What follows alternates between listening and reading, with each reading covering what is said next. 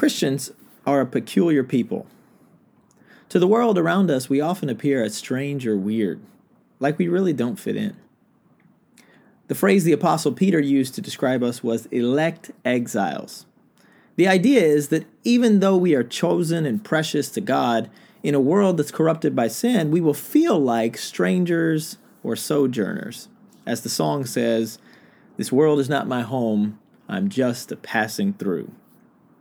So Christians are called to live like foreigners and exiles while still pursuing relationships with the people around us who are not like us. And Peter's first letter is written to help saints, young and old, to figure out how to do that, how to live in the world while not becoming like the world, while also seeking to win the world back to God. The following episode is one of 9 where we dove into this letter with fellow saints and seekers here in Brooklyn to try and figure out how do we share the gospel with our neighbors around us when the gospel feels like it's mostly unwelcome. Hope you benefit from listening. Peace and love, everybody. So this is the last of our classes on 1 Peter, and I have really enjoyed spending time with you guys in this letter together. I hope that it has been beneficial for you as it has been for me, taking a close look into Peter's letter here and thinking about what it means to be exiles in this world, but elect and choice and precious to God. That's been our focus in each of these studies, is to talk about and to discuss how to live as elect exiles in a world that is not so welcoming to those who trust in Jesus and those who look to Jesus and put their faith in him. So tonight in our last study, we're going to look at the ending of Peter's letter. We're going to start in chapter 5 and verse 1. What I'd like to do is start in chapter 5 and verse 1. We're going to read down through verse 7. So Richard, if you don't mind, would you lead us in prayer before we get into the text tonight? Yep. Heavenly Father, thank you for bringing us together for another fellowship and study. We pray, Lord, we will find this edifying for us and enlightening. And we thank you for everything that you give us on a daily basis, Lord. We love you and we just appreciate learning more and more about you and how to live in a more godly manner and through the teachings of your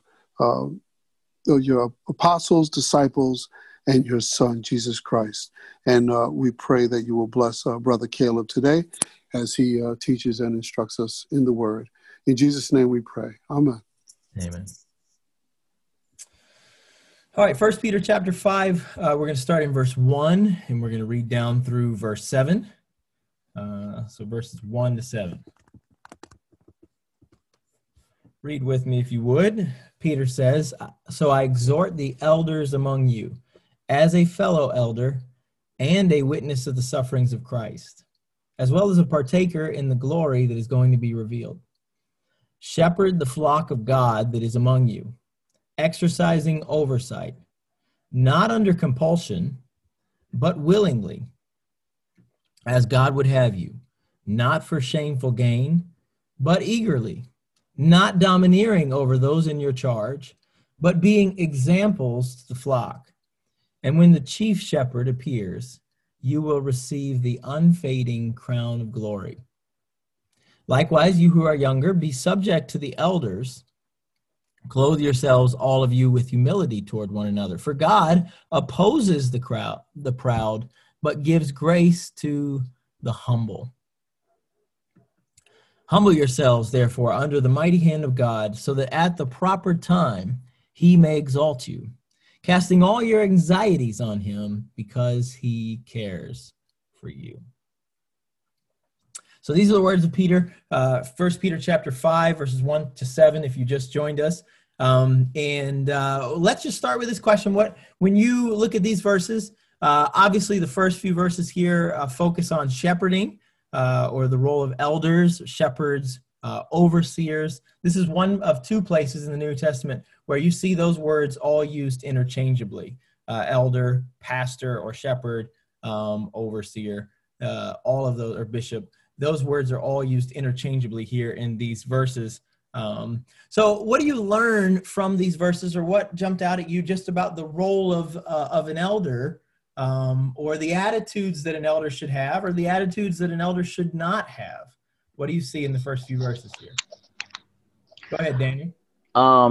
The elders should be a willing elder, willing to lead the flock, and not out of any sort of obligation. And they have to be humble, and they have to not doing it out of gaining anything, whether it be some sort of just being above everyone as far as like a title or money, gaining any sort of riches or anything like that. Yeah, good. Very good. All right. Any other observations about elders here in the first few verses of chapter 5? What else do you guys see about the role of pastor or elder or overseers here?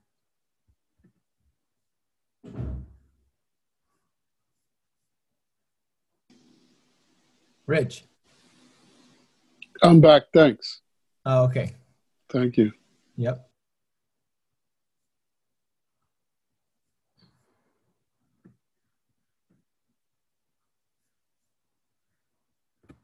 So the question is, what do you learn from these verses about the role of an elder or a pastor or a shepherd, or what do you learn about the attitudes that they should have or should not have? Go ahead, Nelson.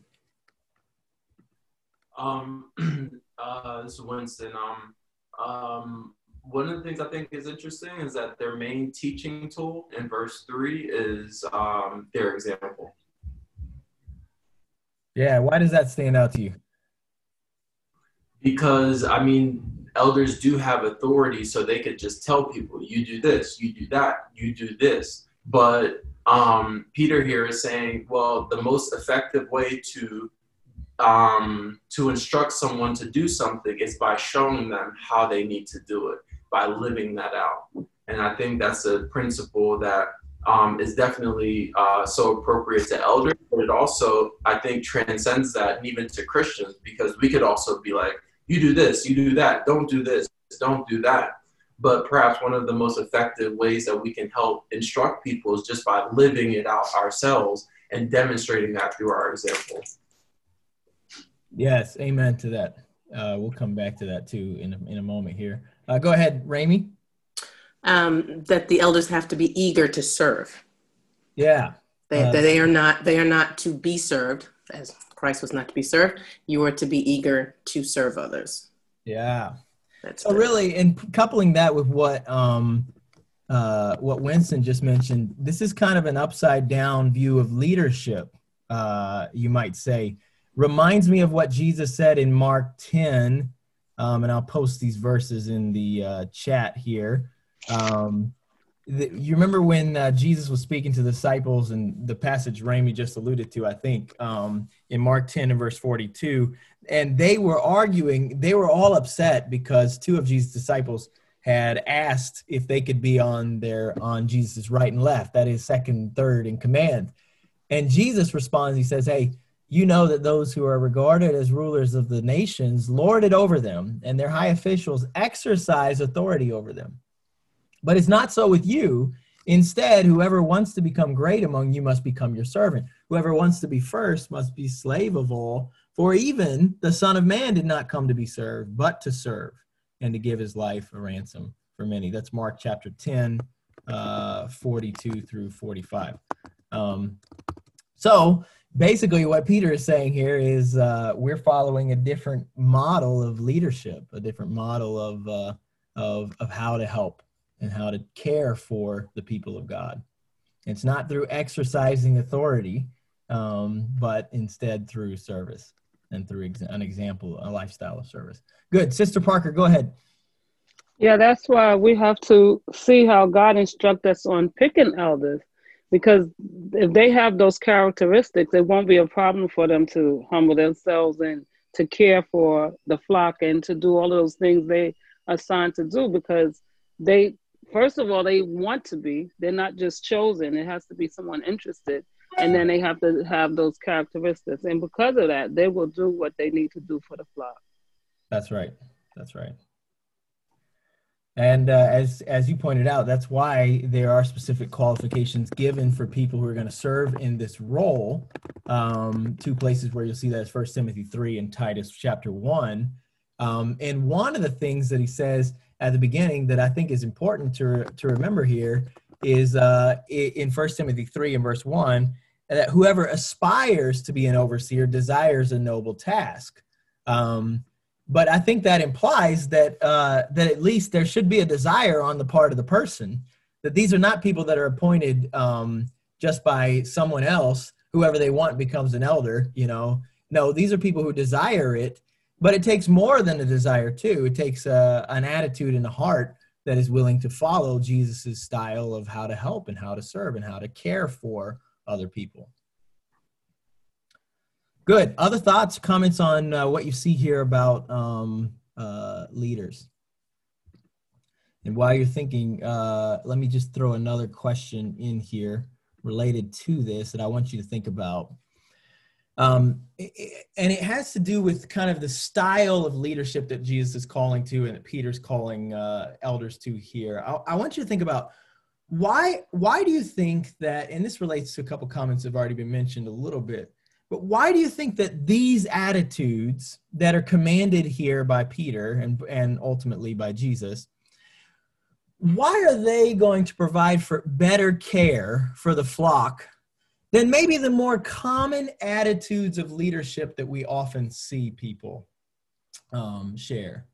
Hopefully that question makes some sense to you, but essentially what I want you to think about is, why does an attitude of service produce better care for the flock than some of the other attitudes that we might see more commonly in the world today, of people exercising authority, bossing, using or being served with their position? Go ahead, Ruth.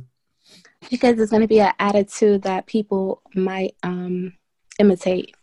So if you have leaders who are going to be servant leaders, hopefully those who sit under would serve other people as well.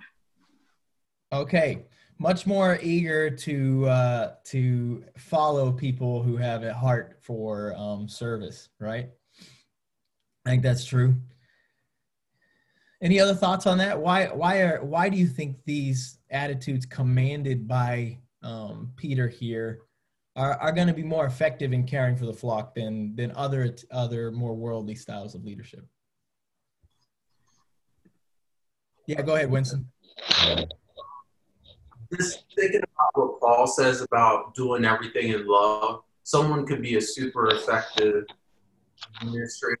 They could be really good at having a great vision of where they, but ultimately, if they're not doing that in love, then Paul says that, so a leader who's going to be humble, a leader who is going to be patient and take time to lead by example, someone who's not going to be domineering or, trying to, extract their own benefit. That's a loving way. That's how important love is. Yeah. Good. Daniel. I think it would also help us, the members, on our journey in being good Christians and better Christians, and that it'll help us to be like them, like Winston was saying, humble, and it'll I think encourage us, just like what Winston was saying. Yeah. Good. I think that's important to go ahead, Rain. I was just thinking that maybe because it's the other methods of worldly leadership have failed, and they've been shown, and they failed, from the beginning of time. So this would be a different way of. That's what I was thinking. It's a different way of doing things. Yeah, I think that's right. We've seen so many attempts to lead And many of them could, you can force somebody into doing something, right? I mean, some people can do that if they have enough power or enough money or enough, weapons. You can force people into doing something, but you can't force somebody into giving their heart to God. And of course, if anybody had the right to do that, if anybody had the right to force people to follow God, it would have been God himself. It would have been Jesus, the chief shepherd himself. And yet Jesus never forced anybody to follow him. He invited them, and he loved them, and he served them.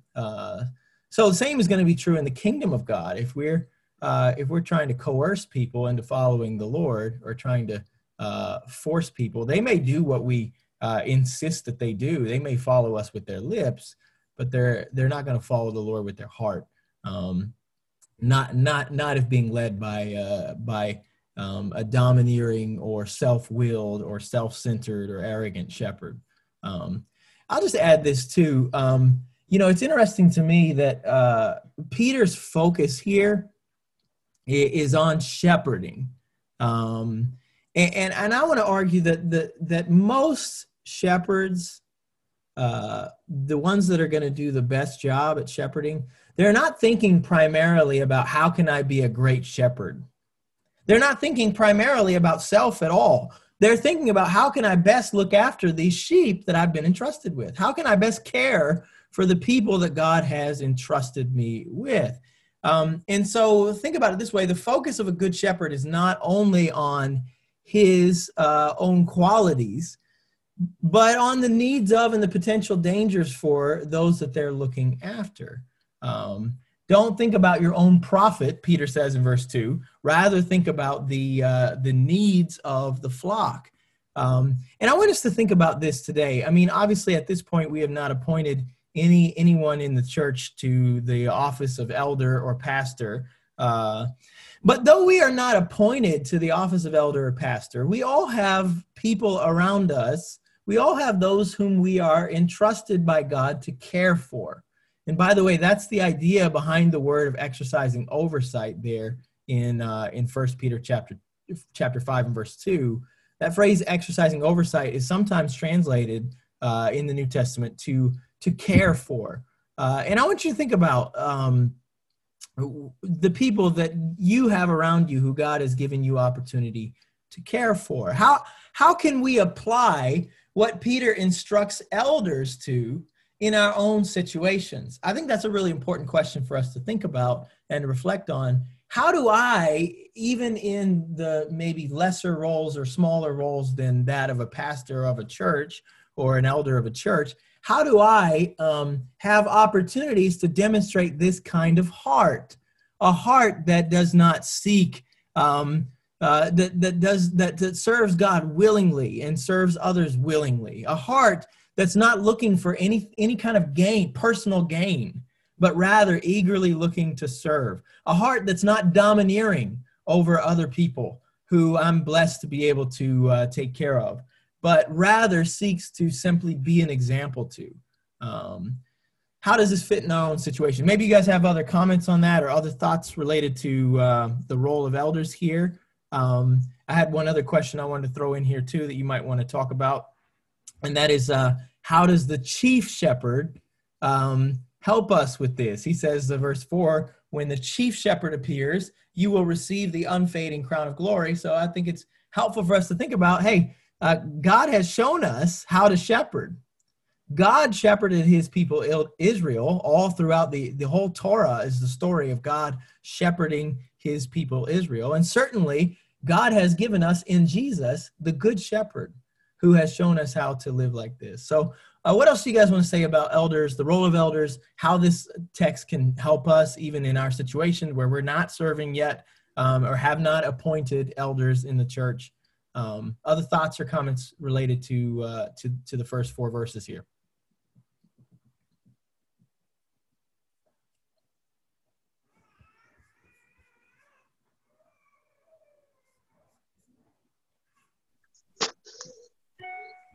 Yeah, Denise. One of the things I was looking at in the scripture about the responsibility of the elders is the character that they're clothing themselves with allows for, I guess, the sheep to be in subjection like easily to them. Because I guess I was thinking if the elder was domineering, I wouldn't want to submit to them. You know, it's always going to be a fight. But I guess, you know, it mentions about Jesus, like Jesus being the chief shepherd. Whoever is appointed as a shepherd has to submit themselves to God first and look at the example of how Christ is in directing the sheep and imitate that. So I think it's a very noble task. And it's very hard to not be domineering. You know, as far as for me, I'm a parent, and it's hard to not be domineering to my children. So I guess thinking of like an elder, it'd be very hard not to be domineering with the flock, which is pretty awesome that God instructs elders specifically not to do that. Yeah. And even more, just as awesome as that is the fact that he models it in his own way of leading us to him, right? And serving us and bringing us to him. Really good point. Good thoughts, Denise. I don't know, some of us have probably been around leaders like that, whether it's on the job or whether it's in a family or in the church family where the leadership, those who lead are domineering or self-willed, or how about greedy, you know, just seeking their own gain. It's hard to be in subjection to that for sure. And that's why Jesus calls us to a better way. Good thoughts. Other thoughts on how this could apply to us even now, even though none of us have been appointed to this role? Mike and Candace, and then we'll get Winston there. I think in a lot of relationships, when we meet people, it's easy to kind of figure out who's kind of the controller and who is, I don't know, sometimes we have this tendency to be like, okay, I have a stronger personality. I'm going to tell her what to do. I'm going to not tell her what to do. And I think this passage for me, the biggest takeaway here is that humility. I think in 1 Peter 4 that we did last week is when it kind of talks about love covering a multitude of sins and just love being the most important thing. And it's just showing me that, you know, in every relationship, instead of sizing people up to kind of say, okay, well, I could control who I can't. I mean, whether we say that openly or we kind of feel a certain way because of personality differences, the point here is that humility that stems from love is going to cover everything, and it's the way to go when it comes to relationships in general. That's right. That's exactly right. Thank you, Candace. Go ahead, Winston. Just briefly, probably pretty obvious. It's just that an elder doesn't just wake up, you know, when they're perhaps, you know, 55 or 60 and just be like, okay, I'm going to be elder. That's something that starts perhaps when they're, you know, maybe one of the first decisions is, you know, first of all, them choosing to turn to Christ, but also, you know, one of the qualifications for elders is that their children are believers. So their home. So, you know, the type of person they choose to be, but then also the type of person that they choose to marry, who's going to be a good partner in helping that home be a place that's going to be helpful for children to raise up in the Lord. And that entire process of maybe, you know, those, you know, 12, 15, and 18 years of raising up their children so that they learn to love God through the example of their parents. That's a long-term, you know, goal, long-term strategy.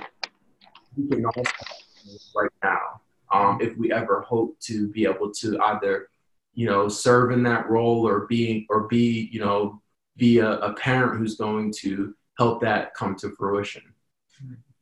Yeah, amen. Amen. Daniel, did you have something? Sorry, you're muted there. Daniel, sorry, you're on mute, brother. Sorry, I have two questions. First of all, the church elects the elder, correct? Yeah, so or puts them up for vote or something? In 1 Timothy chapter 3, in 1 Timothy and also in Titus, it was the role of Titus and Timothy to appoint elders. in the book of Acts, it was often the apostles who appointed who appointed elders after they planted churches.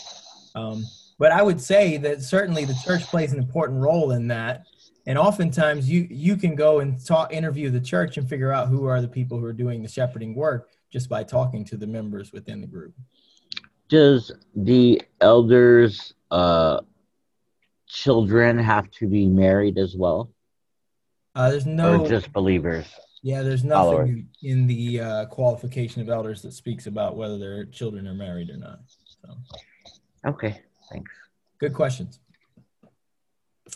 So, Candace brought this up a moment ago, that really underneath of all this is the quality of humility. I think we kind of take for granted that humility is like this really valuable, important virtue. And it's really important for you to think back to like when Jesus first comes on the scene and starts preaching humility. At that time, humility was not one of like the worldwide known virtues. This idea of servant leadership was not like, it's not like something that has always been around in our culture.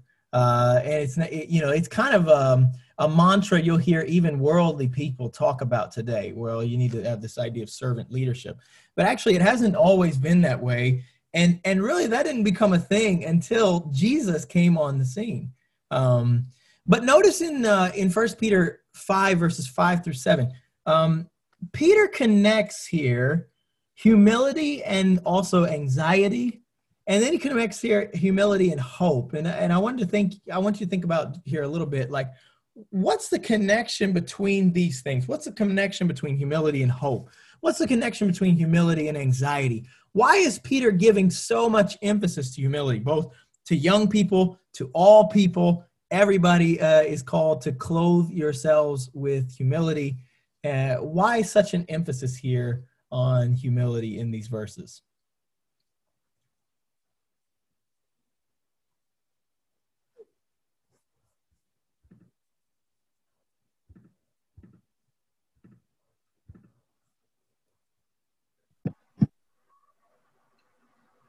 Yeah, Mike and Candace, go ahead. So the first thought I had just from verse 6 and 7 is that if we don't develop a spirit of humility, we're not going to humble ourselves to God. So we're not going to cast our cares on him. We're not going to do what he says if we don't have like just a humble spirit towards him as well. That was just my first fleeting thought, I guess. Good. I think that's right. Nelson? I think somebody saying Nelson, I'm sorry, brother. We can't hear you. I think somebody can you hear me now? Yeah, but barely.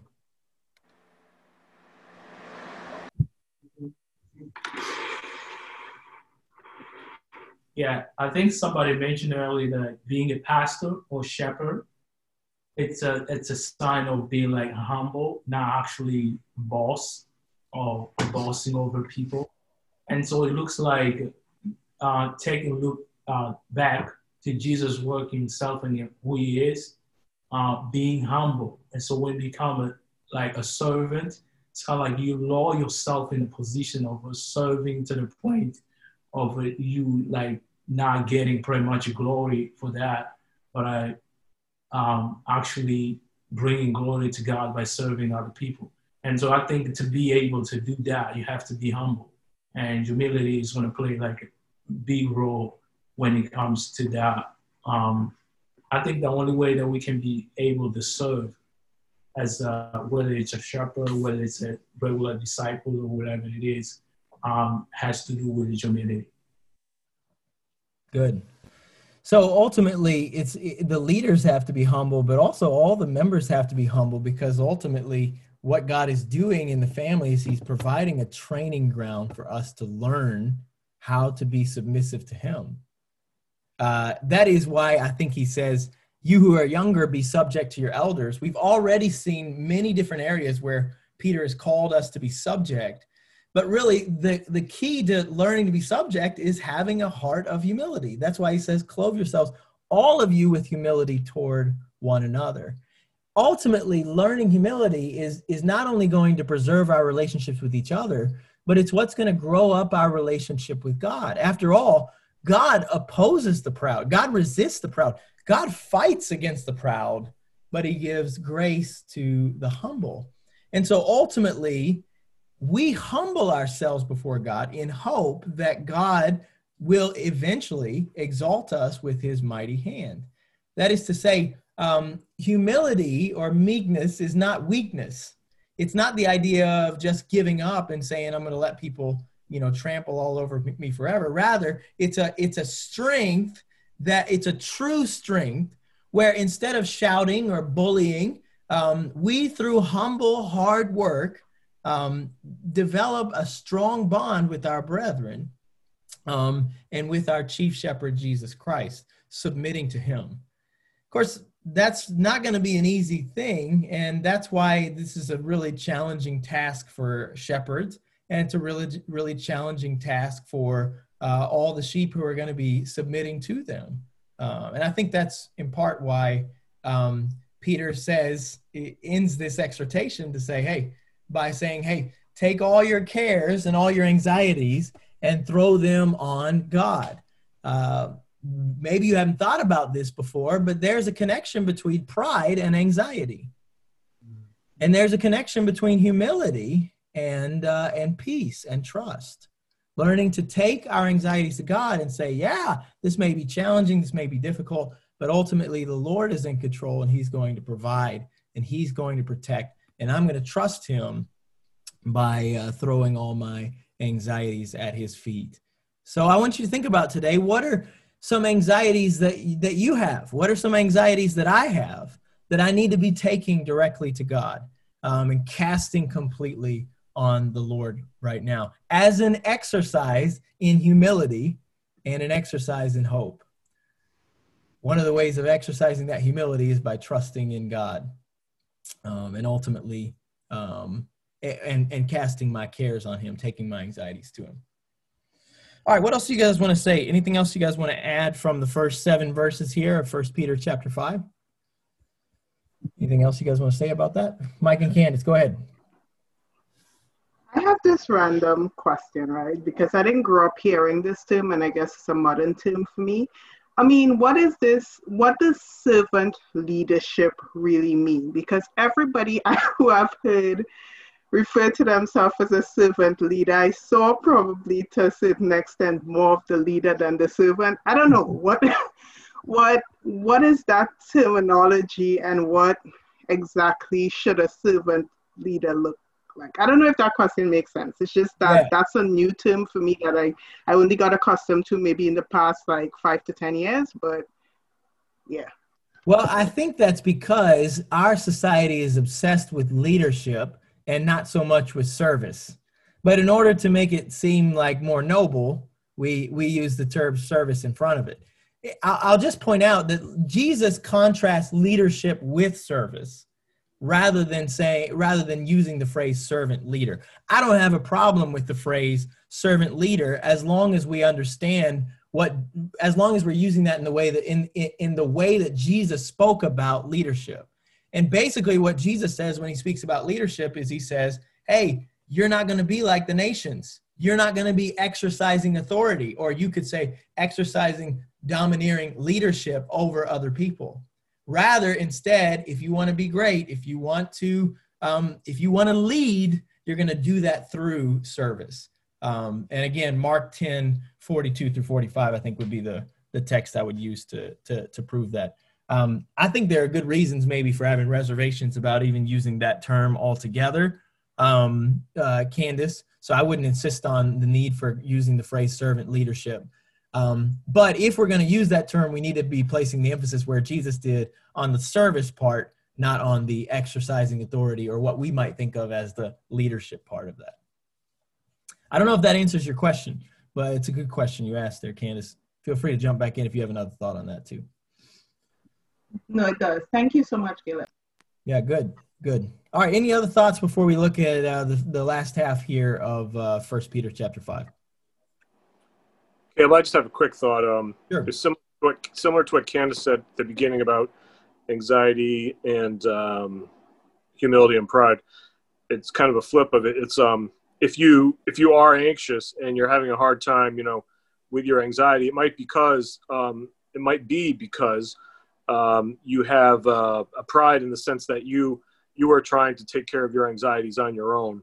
You think that you should be able to handle things or control a situation, and then when it's not, you're anxious or kind of angry, and that's where the humility comes in, to bring that anxiety to the Lord and admitting, actually any anxiety really, not just that, any anxiety to the Lord, and realizing that you are not the one who can change the situation or create or reduce your anxiety. That is from the Lord.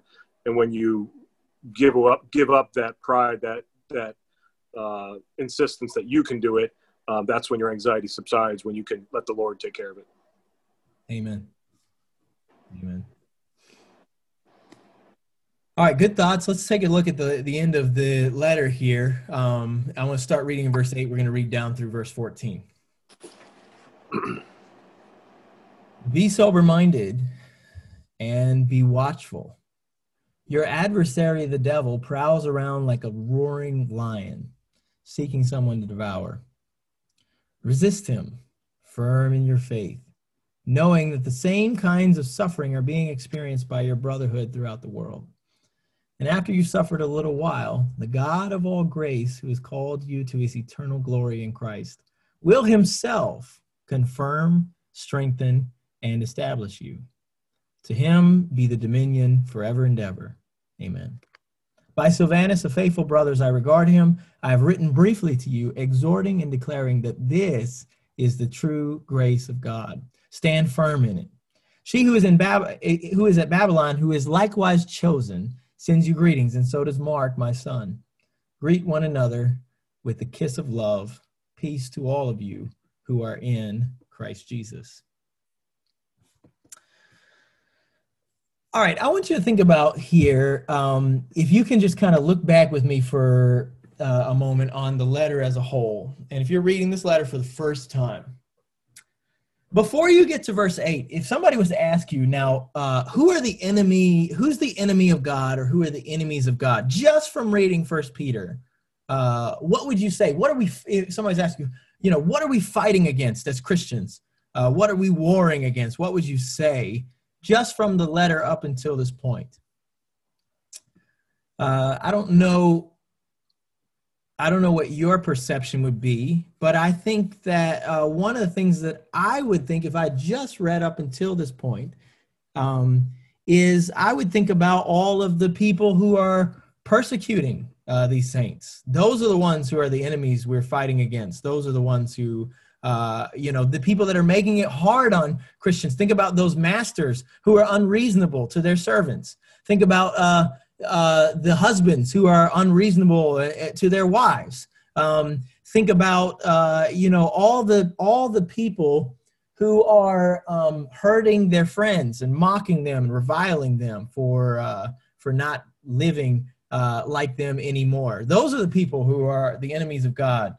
Or even think about 1 Peter chapter 2, we're waging war against our own fleshly desires. We're fighting against ourselves, our own fleshly desires sometimes. But everything changes in chapter 5 and verse 8, where Peter reminds them that there's an enemy beneath all other enemies. There's actually a war beneath the war. And that war is with the devil. Let me ask you this. How does Peter's view of the devil match up with common views, maybe your personal past views of the devil, or other views that you've heard of the way people think about the devil? What do you see in verse 8 and in these verses that we just read? And how does that match up with maybe common ideas that people have today about who the devil is, or what he's like and what he's up to in the world around us?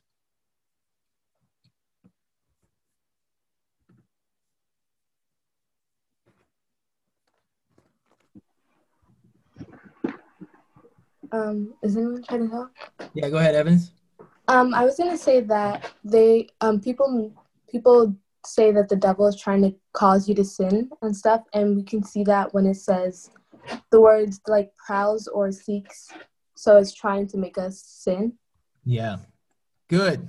So that part is absolutely right. People who talk about the devil trying to get us to sin, Peter seems to confirm that here in these verses, that he's on the prowl. Mike and Candace, go ahead. Yeah, Caleb, I remember when I was a kid, I would watch cartoons every now and then. And one thing that would always happen is one character would have a devil on one side of him in a thought bubble and an angel on the other side trying to convince this character of what to do. Right. Your question just reminded me of that. Yeah. As far as this scripture is concerned, as far as my personal life goes, as far as what the devil can do, I'm thinking of verse 9 in particular, where it says, resist him firm in your faith, knowing that the same kinds of suffering are being experienced by your brotherhood throughout the world.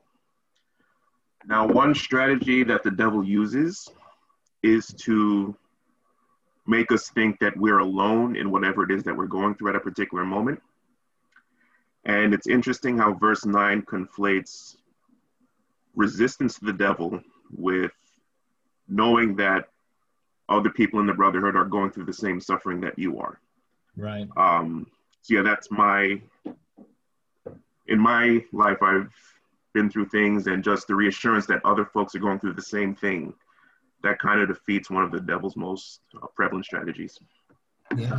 I wanted to add something here too. I like the resist him, because I think sometimes in the midst of suffering and sin, it's like you feel like the devil, sometimes I feel like maybe we feel like we can't, like God has to do it, like, we can't resist him.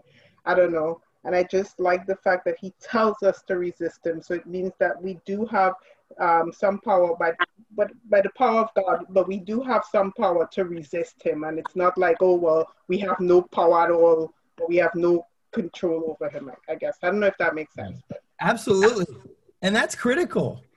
Think about it. That's critical. We believe in the resurrection. We believe that we have resurrection power from God, but yet sometimes when it comes to temptation, we're like, I don't have the power to overcome this. What is wrong with us? A God who can raise the dead can make the impossible possible. And so the resurrection changes what we believe is plausible or what we believe is possible. And it ought to move us to trust God enough to say, you know what? God's given me all the power that I need to resist the devil. Yeah, I may not have the power. I may be inadequate, but he is more than adequate to fight against the devil today. Go ahead, Ruth.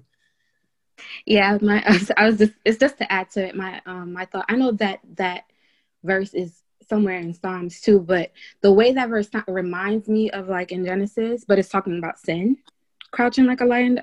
So the way that it rewords it, saying like, of course we know that in Christ, sin no longer has dominion over us. So we do have that freedom. So even like the wording of it changes. Right. So it just shows you like we do have that power to overcome. That's right. That's right. Brian. I agree definitely that I think sometimes in the world when you see the devil in literature or stories or a movie, it's like the devil just has all power. It's like once the devil shows up, everyone's powerless or something, which obviously we know isn't true. But the other thing, the thing I was thinking of was you say like the way the world portrays the devil. I think in real life and in movies and literature is that we have this idea that the devil only affects the people who like conjure him up. Like satanic worshipers and people who, you hear about musicians who make a deal with the devil so they can, supposedly these myths of where so they could be, rock stars or stars with their guitar, and they come back and they all of a sudden they know how to play. And so it's this idea that it's something so alien to the people of the world. Like they're like the devil, like I have nothing to do with the devil. That's for like people who go to, witchcraft stores and, that it's like people who are seeking him out, and you have to draw this star and sit down and you have to conjure him. And that's not it at all. The devil's right there in your neighbor when he's asking you to, if you want a cigarette or something. I mean, that's kind of simplistic, but it, goes from there. It's like, you have you fall into temptation, out of weakness, and usually it's actually unexpected, and you might not even realize you're in it. And then you're in it, and it's up to your strength whether you can get out. And that the most innocent, nicest, quote unquote, person in the world who isn't a believer might think that the devil's a silly idea, but he's not. Yeah, that's right. C.S. Lewis talks about this in his little book, The Screw Tape Letters, and which is from this fictional story of a senior devil to a junior one on how to tempt people. And he talks about how some people dismiss the idea of the devil, thinking of some little person with hooves and horns, wearing red tights. I don't know if any of you guys growing up before you became Christians dressed up like devils for Halloween, But and because people can't believe in a creature like that, and rightly so, they decide they can't believe in the devil at all. Other people become so fascinated with the devil that really they can't think of anything but the devil. Everything is the devil, and the devil is behind every corner and hiding in every bush. There's obviously we can have a tendency to either underestimate the devil or underestimate the devil. And I think Peter, at least when he's writing this to these Christians, he's more concerned about the latter, that we would underestimate the impact the devil might have around us. I like the point you made, Brian, about conjuring up the devil, because if you think of the devil as a lion, you don't have to conjure up a lion to get devoured by it. If you're around a lion and you're not paying close attention, you can get killed. When I was in Zimbabwe, we took a little safari one day on our day off and went over, and we came across a couple of lions that were eating like a baby elephant. And after seeing some elephants on that trip, I was like, how on earth does a lion take down a baby elephant with a whole herd of huge elephants around? And this is what they said. They said, when a baby's first born, it stays right next to her mother. But you know how this goes. As kids get a little bit older, they start to think they can venture off. And that's what happens with the baby elephants. They start to venture off a little further away from their mother. And the lion just waits until the elephant's not paying attention and the herd is far enough away and then strikes. And you can think about the significance of that. The devil is not a cheetah. He's not just super fast and he just chases you down and there's nothing you can do to resist him. The way he hunts is like a lion. He waits until you're least expecting it, until you're really tired, or until you're really compromised by whatever hard things you're going through. And then at the moment you least expect it, that's when he strikes. And so that's why Peter says in order to prepare for him, it's going to take a couple of things: a sober mind, being clear-minded, being watchful, and being careful. That's why Peter spends so much time talking about soberness in this letter. Go ahead, Richard. Yeah, amen. I was just going to add that on the verse 8. A lot of my professional work, I work with people who are addicted to alcohol and substance abuse. And verse 8 stands out strongly because the devil, there's no greater way to also want to influence somebody, have them when they're not in their right mind. Yeah. So people who are addicted to alcohol, please, that's why we stress so much to stay away from your addictions and get the help you need, because alcohol or drugs take you out of your normal state of mind. That's right. And you're much more susceptible to the devil's influences or for any negative oppressive influences, predators around you. You talk about the line because you're not in your normal state of mind that you can make a good decision, and you're so susceptible to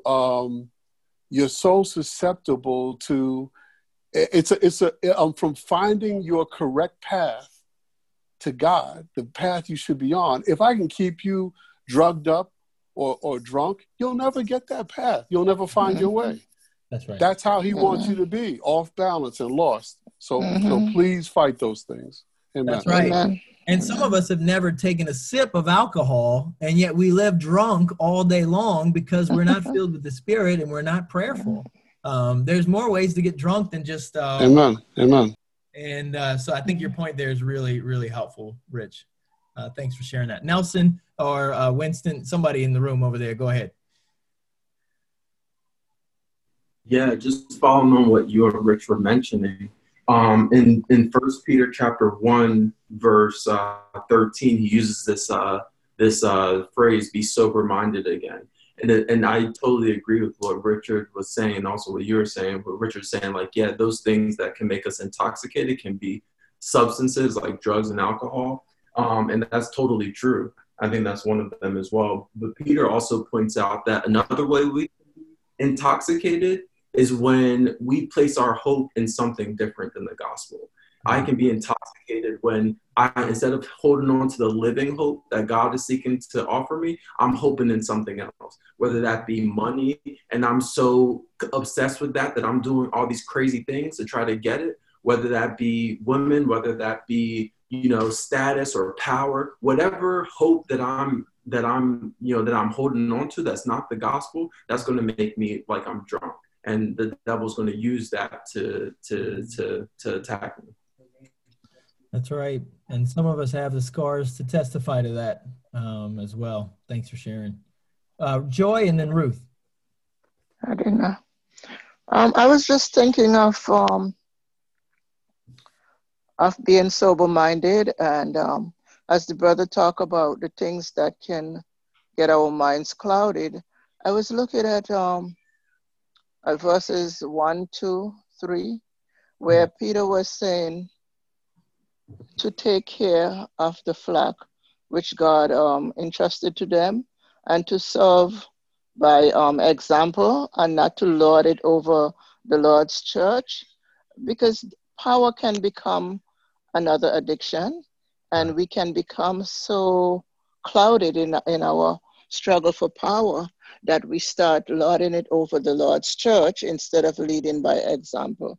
And I think that's why we need to be sober-minded, because, any little thing can trip us off. And I was thinking of Ephesians chapter 6, where Paul was encouraging us to put on the whole armor of God, because we wrestle not against flesh and blood. Because sometimes we look at the people around us and we think they are the enemy. And we fail to see the real enemy, who is Satan, who is the devil. And he's going to trip us up if we are not being sober-minded, if we do not humble ourselves and really look to God and try to just please him in obeying him, and so we become vulnerable to the wiles of the devil. That's right. Those are great words of wisdom. Thank you for sharing that, Sister Joy. Go ahead, Ruth. Yeah, I was kind of thinking of the whole be on our watch. I think sometimes we also can have pride thinking that even in our Christian bubble, we'd be immune to experience suffering in a way that would like Winston, I'm sorry, his name, I'm so sorry. Winston, yeah. Winston said about like our security, like what do we hope in things other than the gospel. I mean, watching like even an experience in 2020 when so many things kind of like exposed our idols and caused us to face some of our securities, insecure, like the things that we have to find securities in. It also could be things like what can cause us to lose our bearings.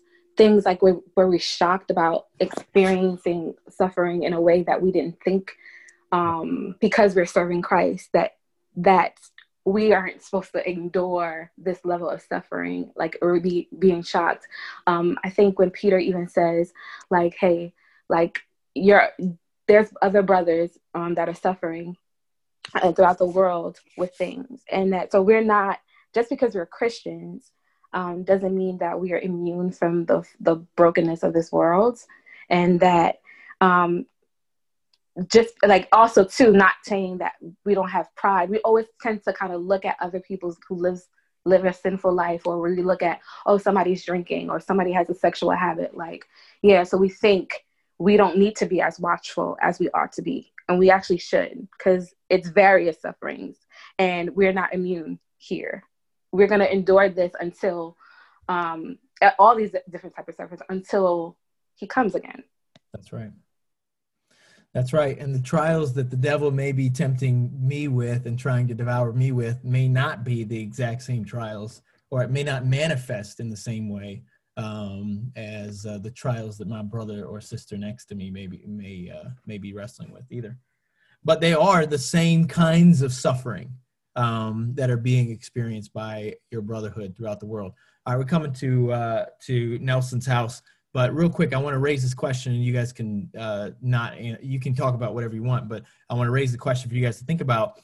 Why is it so important for us to think about brethren across the world who are suffering? Why does he bring that up? Why was that so important for Peter that they think about brethren who are suffering throughout the world? And as you think about that, I also want you to be asking yourself this question and reflecting on this question. What persecutions and sufferings among brethren am I aware of? And if I'm not aware of any, what can I do this week to become more aware of them? And maybe some of you who are aware of brethren suffering across the world and persecuted across the world could give some advice on that, on how to make sure we are aware of those things. So why is that so important, and how do we stay aware of them? Go ahead, whoever would like to speak over there in Nelson's house, go ahead. I'll pass for the moment. Okay, sure. All right, so why is this so important? You need to think about the fact that there are people all over the world in the Brotherhood sharing in your sufferings. And by the way, we're going to try to go about 13 more minutes and finish here at 6:15 today. If anybody needs to drop off, feel free to do so. But why is it so important for us to know about our brethren who are suffering across the world?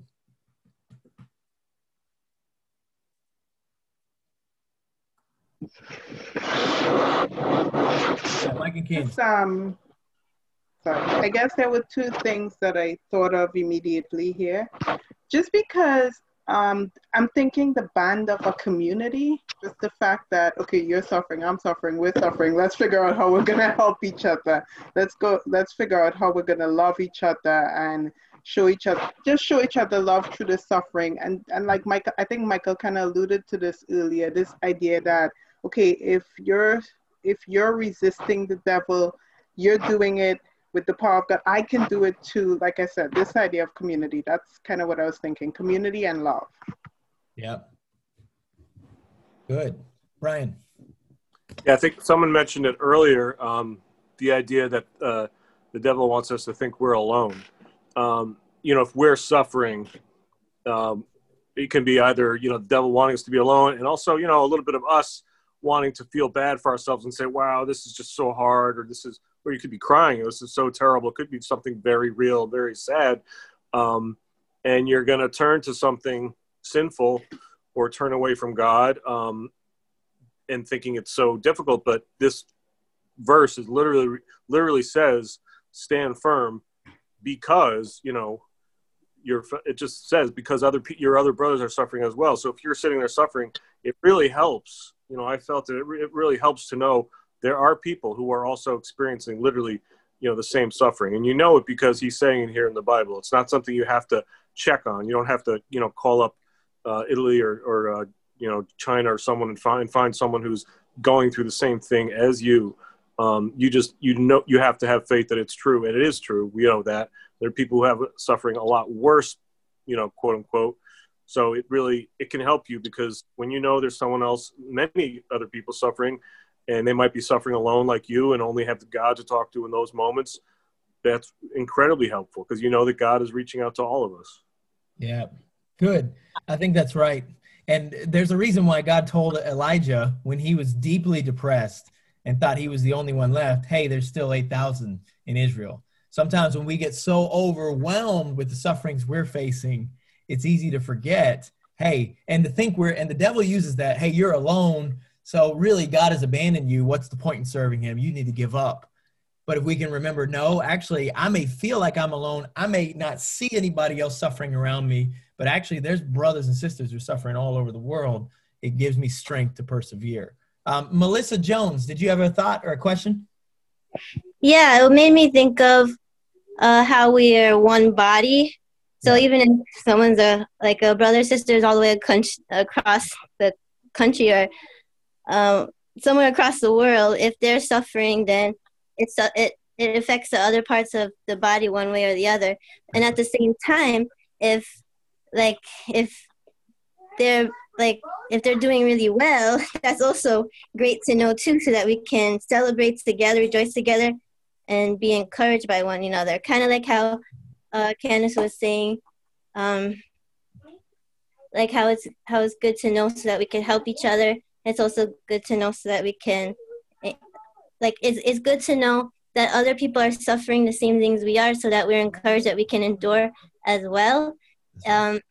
We can also be encouraged when they're doing well, so we can say, "Oh, I can do that too." That's right. Amen. Ruth, go ahead.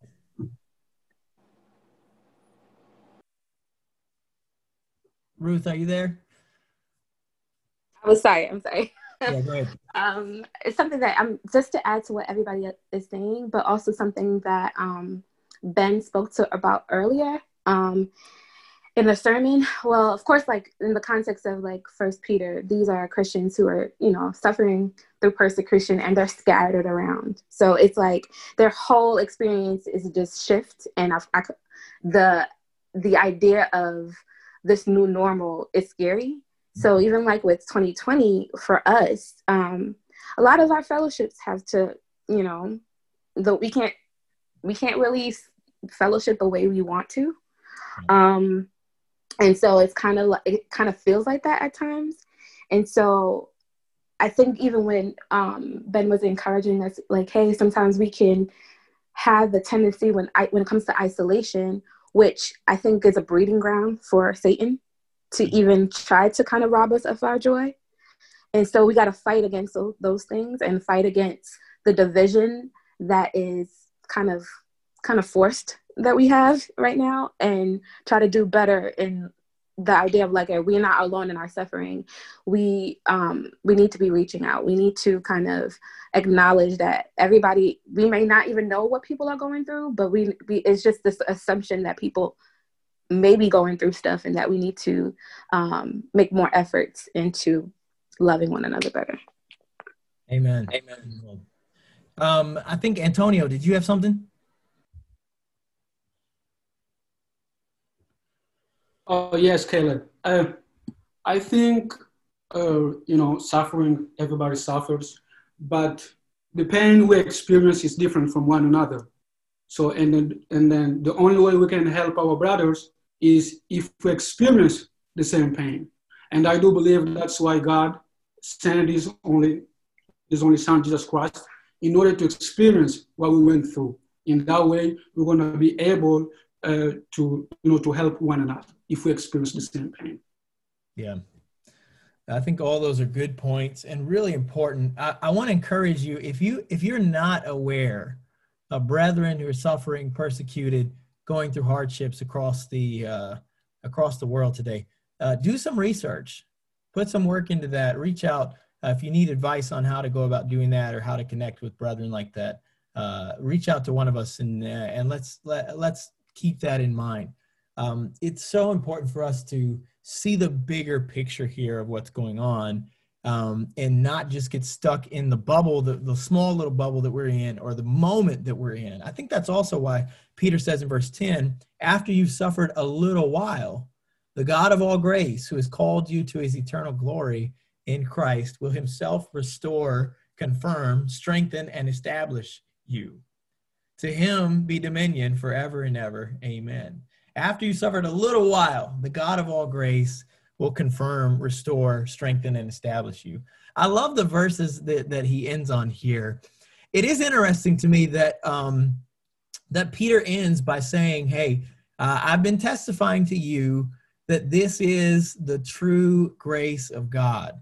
And I just want to ask you, as you reflect back over 1 Peter, what is this letter taught us about God's grace? What has this letter taught us about what the true grace of God looks like? I don't know. Maybe when you're reading this, you're thinking, hey, this doesn't sound much like grace at all. It sounds like a letter full of suffering. How can Peter write a letter all about suffering and speak about all these different kinds of suffering? And so much of this letter has been about suffering. And yet, Peter comes to the end of it and he says, hey, I've written to you about the true grace of God. So with our last question here, I just want you to think about what has this letter taught you about God's grace? What has this letter taught you about what the true grace of God really is and what it does, and how it helps us. Winston, yeah, go ahead.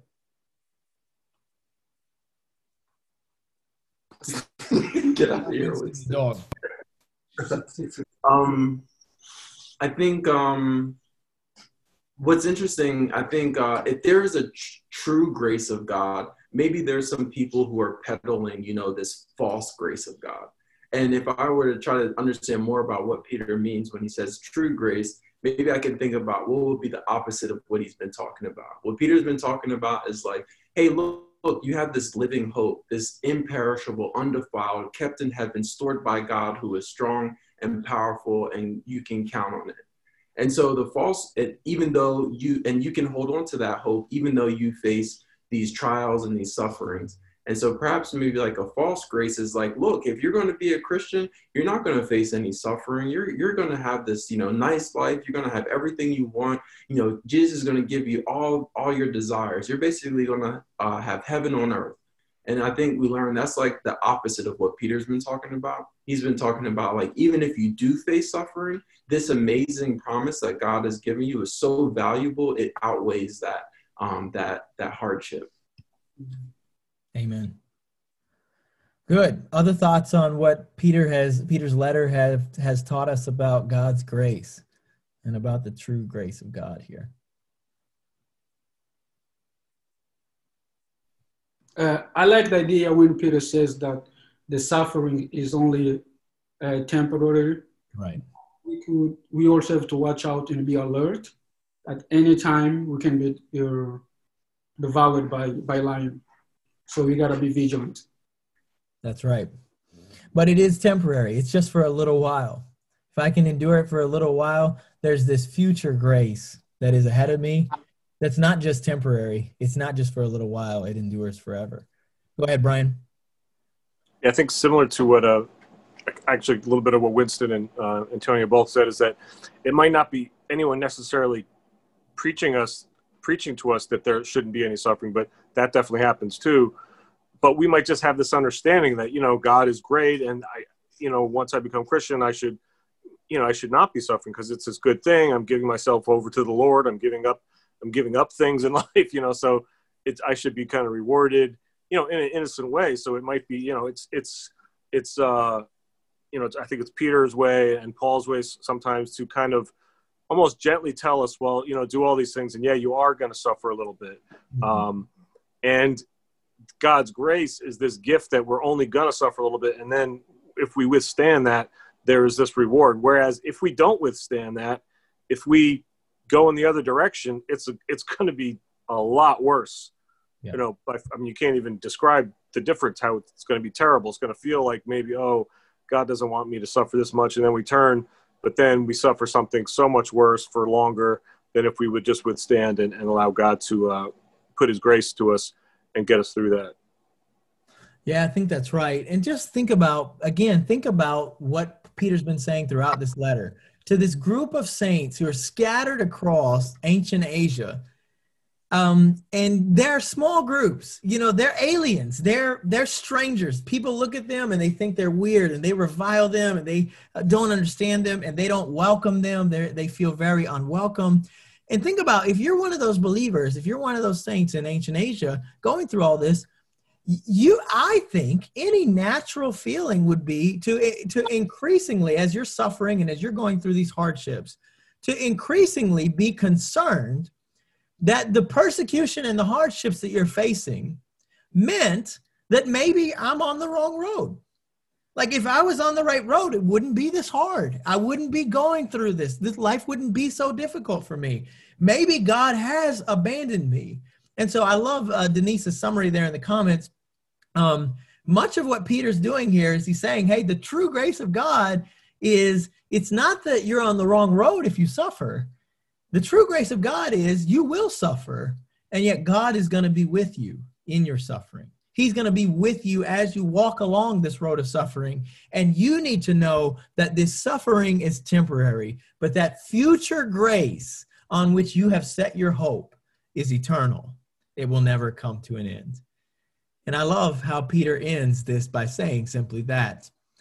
You, after you've suffered a little while, the God of all grace, who's called you to his eternal glory in Christ, will himself restore, confirm, strengthen, and establish you. When we're going through hardships and we're going through trials, when we're looking around and we feel like aliens and everybody else around us thinks we're strange, and many of our neighbors and friends don't welcome us, they don't want anything to do with us, we need to remember that God has called us to eternal glory. And that the calling that he's called us to is a life full of suffering in this world. It's a life of sacrifice, a life of suffering, a life of subjection, a life full of hardship. But ultimately, God has called us to eternal glory. And in the end, he himself, Christ himself, we don't have to restore ourselves. We don't have to confirm ourselves. We don't have to strengthen ourselves. We don't have to establish ourselves. He himself will restore us, will confirm us, will strengthen and establish us. This is our hope in Christ Jesus our Lord. And this is the true grace of God. What a blessing to be able to read letters like this. And now the hard work begins of standing firm in it. So may God help us to do just that. Thank you guys so much for all your comments. Thanks for your questions. Appreciate our discussion. It's been a wonderful time wrestling with the Word of God together, and I hope it's benefited you as it has me. Let's finish with the word of prayer, and then if anybody has any further thoughts, comments, feel free to stay on and we can discuss more. Oh God, our Father, thank you so much for this letter, which reminds us of the true grace that you have poured out. Lord, we've gone through trials this year, various trials. People on this call, Lord, have faced a lot of different kinds of trials and temptations this year. But Lord, we're comforted by knowing that the trials that we're facing, our brethren are facing all over the world. You haven't given us any trial that is beyond what we are able to resist. But with every trial, you have shown us a way of escape, and you are faithful to us in them. And I thank you, God, that you haven't asked us to walk this road of suffering alone. You have been with us every step of the way. And I pray, oh God, that our faith in you would grow, that we would entrust ourselves to you, that we would follow in the footsteps of our Savior, that we would share in the fellowship of your sufferings, that we would be faithful to you and stand firm in your grace until one day the Lord returns, and the one on whom we've set our hope will bring us home to that eternal glory with you. Thank you, Father, for these words. May they be written on our hearts. May we not be forgetful hearers, but effective doers. In Jesus we pray. Amen. The aim of the Way BK is to share the gospel of Jesus Christ across Brooklyn and beyond. For more information or to contact us, please visit www.thewaybk.com.